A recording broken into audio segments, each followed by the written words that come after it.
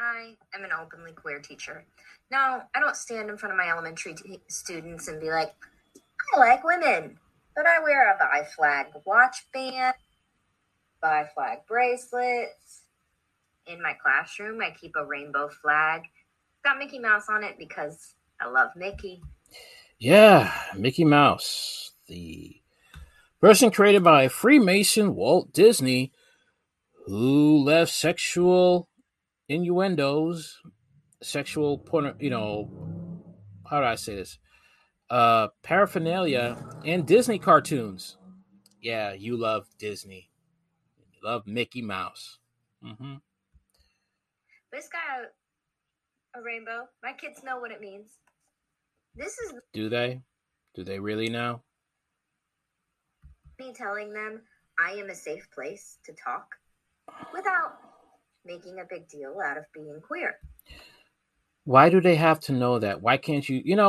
You could be safe for kids to talk to by not actually mentioning it. It's something they could give off. They could tell by the way you act and the way that you protect their innocence by not talking about grown people stuff like sexual orientation. They don't need to know that. They need to be knowing math. They need to know algebra. How to count. Other things too. History. I'll even say cooking. But no, they don't need to know about your sexual preferences. Side note, I shaved the side of my head. Love it. Okay, going back to the main topic. Anyway, so because I am openly queer, my students trust me, especially my queer students. I teach. How do they know that that's what they are? Like third graders. Why are you forcing grown adult content on middle schoolers? Why? They're third graders. Fifth grade this next school year. I've been teaching fourth grade for the last 4 years. Anyway, right now I'm teaching summer school and I have third graders. Like I said, I wear these bracelets to let them know I'm a safe space. Two third grade students came to me and asked me to use they, them pronouns, and also asked me if I could tell other teachers this. I said, kiddos, I would love to do that for you. I'm so glad that you trusted me with this information.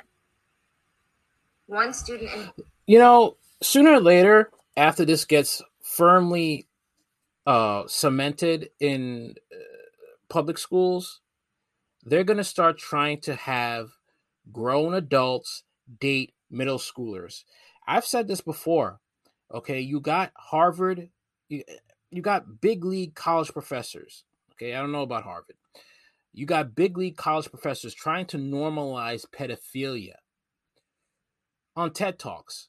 And if you can normalize this stuff, they will eventually try to normalize pedophilia with NAMBLA, National American Men Boy Lovers Association. Okay? It's coming down the pipe. They just want to see if it's the right climate to do so. In particular, also asked to use a different name, one that is not gendered as what they were born as. Who are you to say that? You are not their parents. You are not their parents. Who the hell are you? You're not their mother. You're not their parent. You're not their legal guardian. What gives you the right to do this to children? What gives you the right to stand up and do this stuff? These are children. They don't know any better. Instead of doing your job and teaching them the things that are in your curriculum, you decide to force your way of thinking, which is not in the school curriculum, to adopt.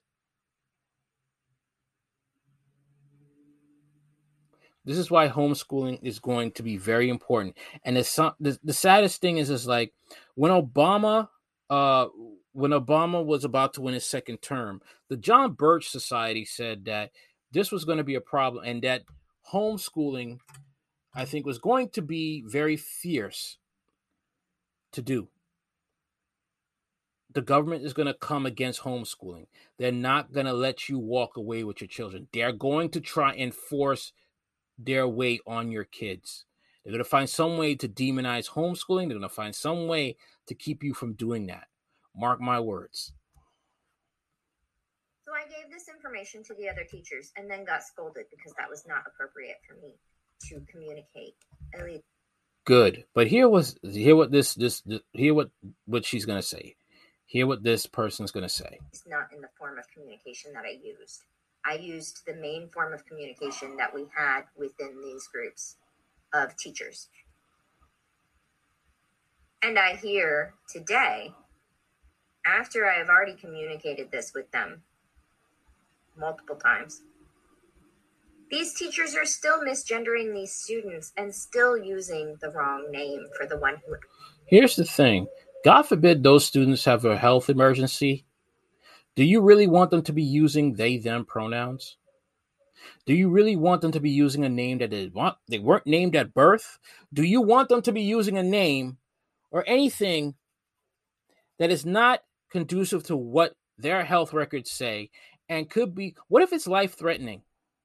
You decide to use these they, them pronouns. Life-threatening.